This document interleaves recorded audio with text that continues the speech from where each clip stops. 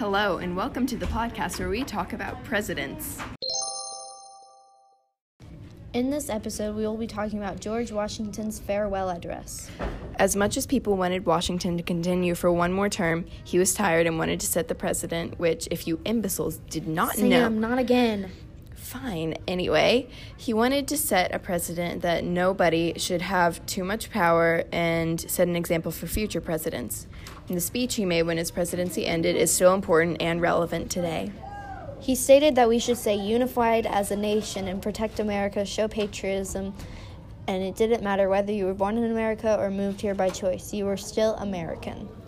He also talked about whether you are a politician or just a common person, it's important to have good morale, be respectful, and be honest. He said that politicians should respect freedom and not force themselves upon other departments. Otherwise, it could result in tyranny, and that's not something we want to go through again.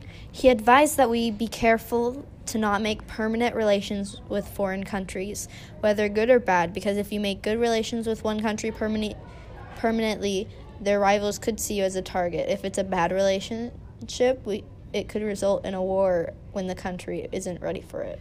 He also said it's important to promote school and education because the government is only as smart as the average person. Thanks for listening. We'll see you next time. Bye.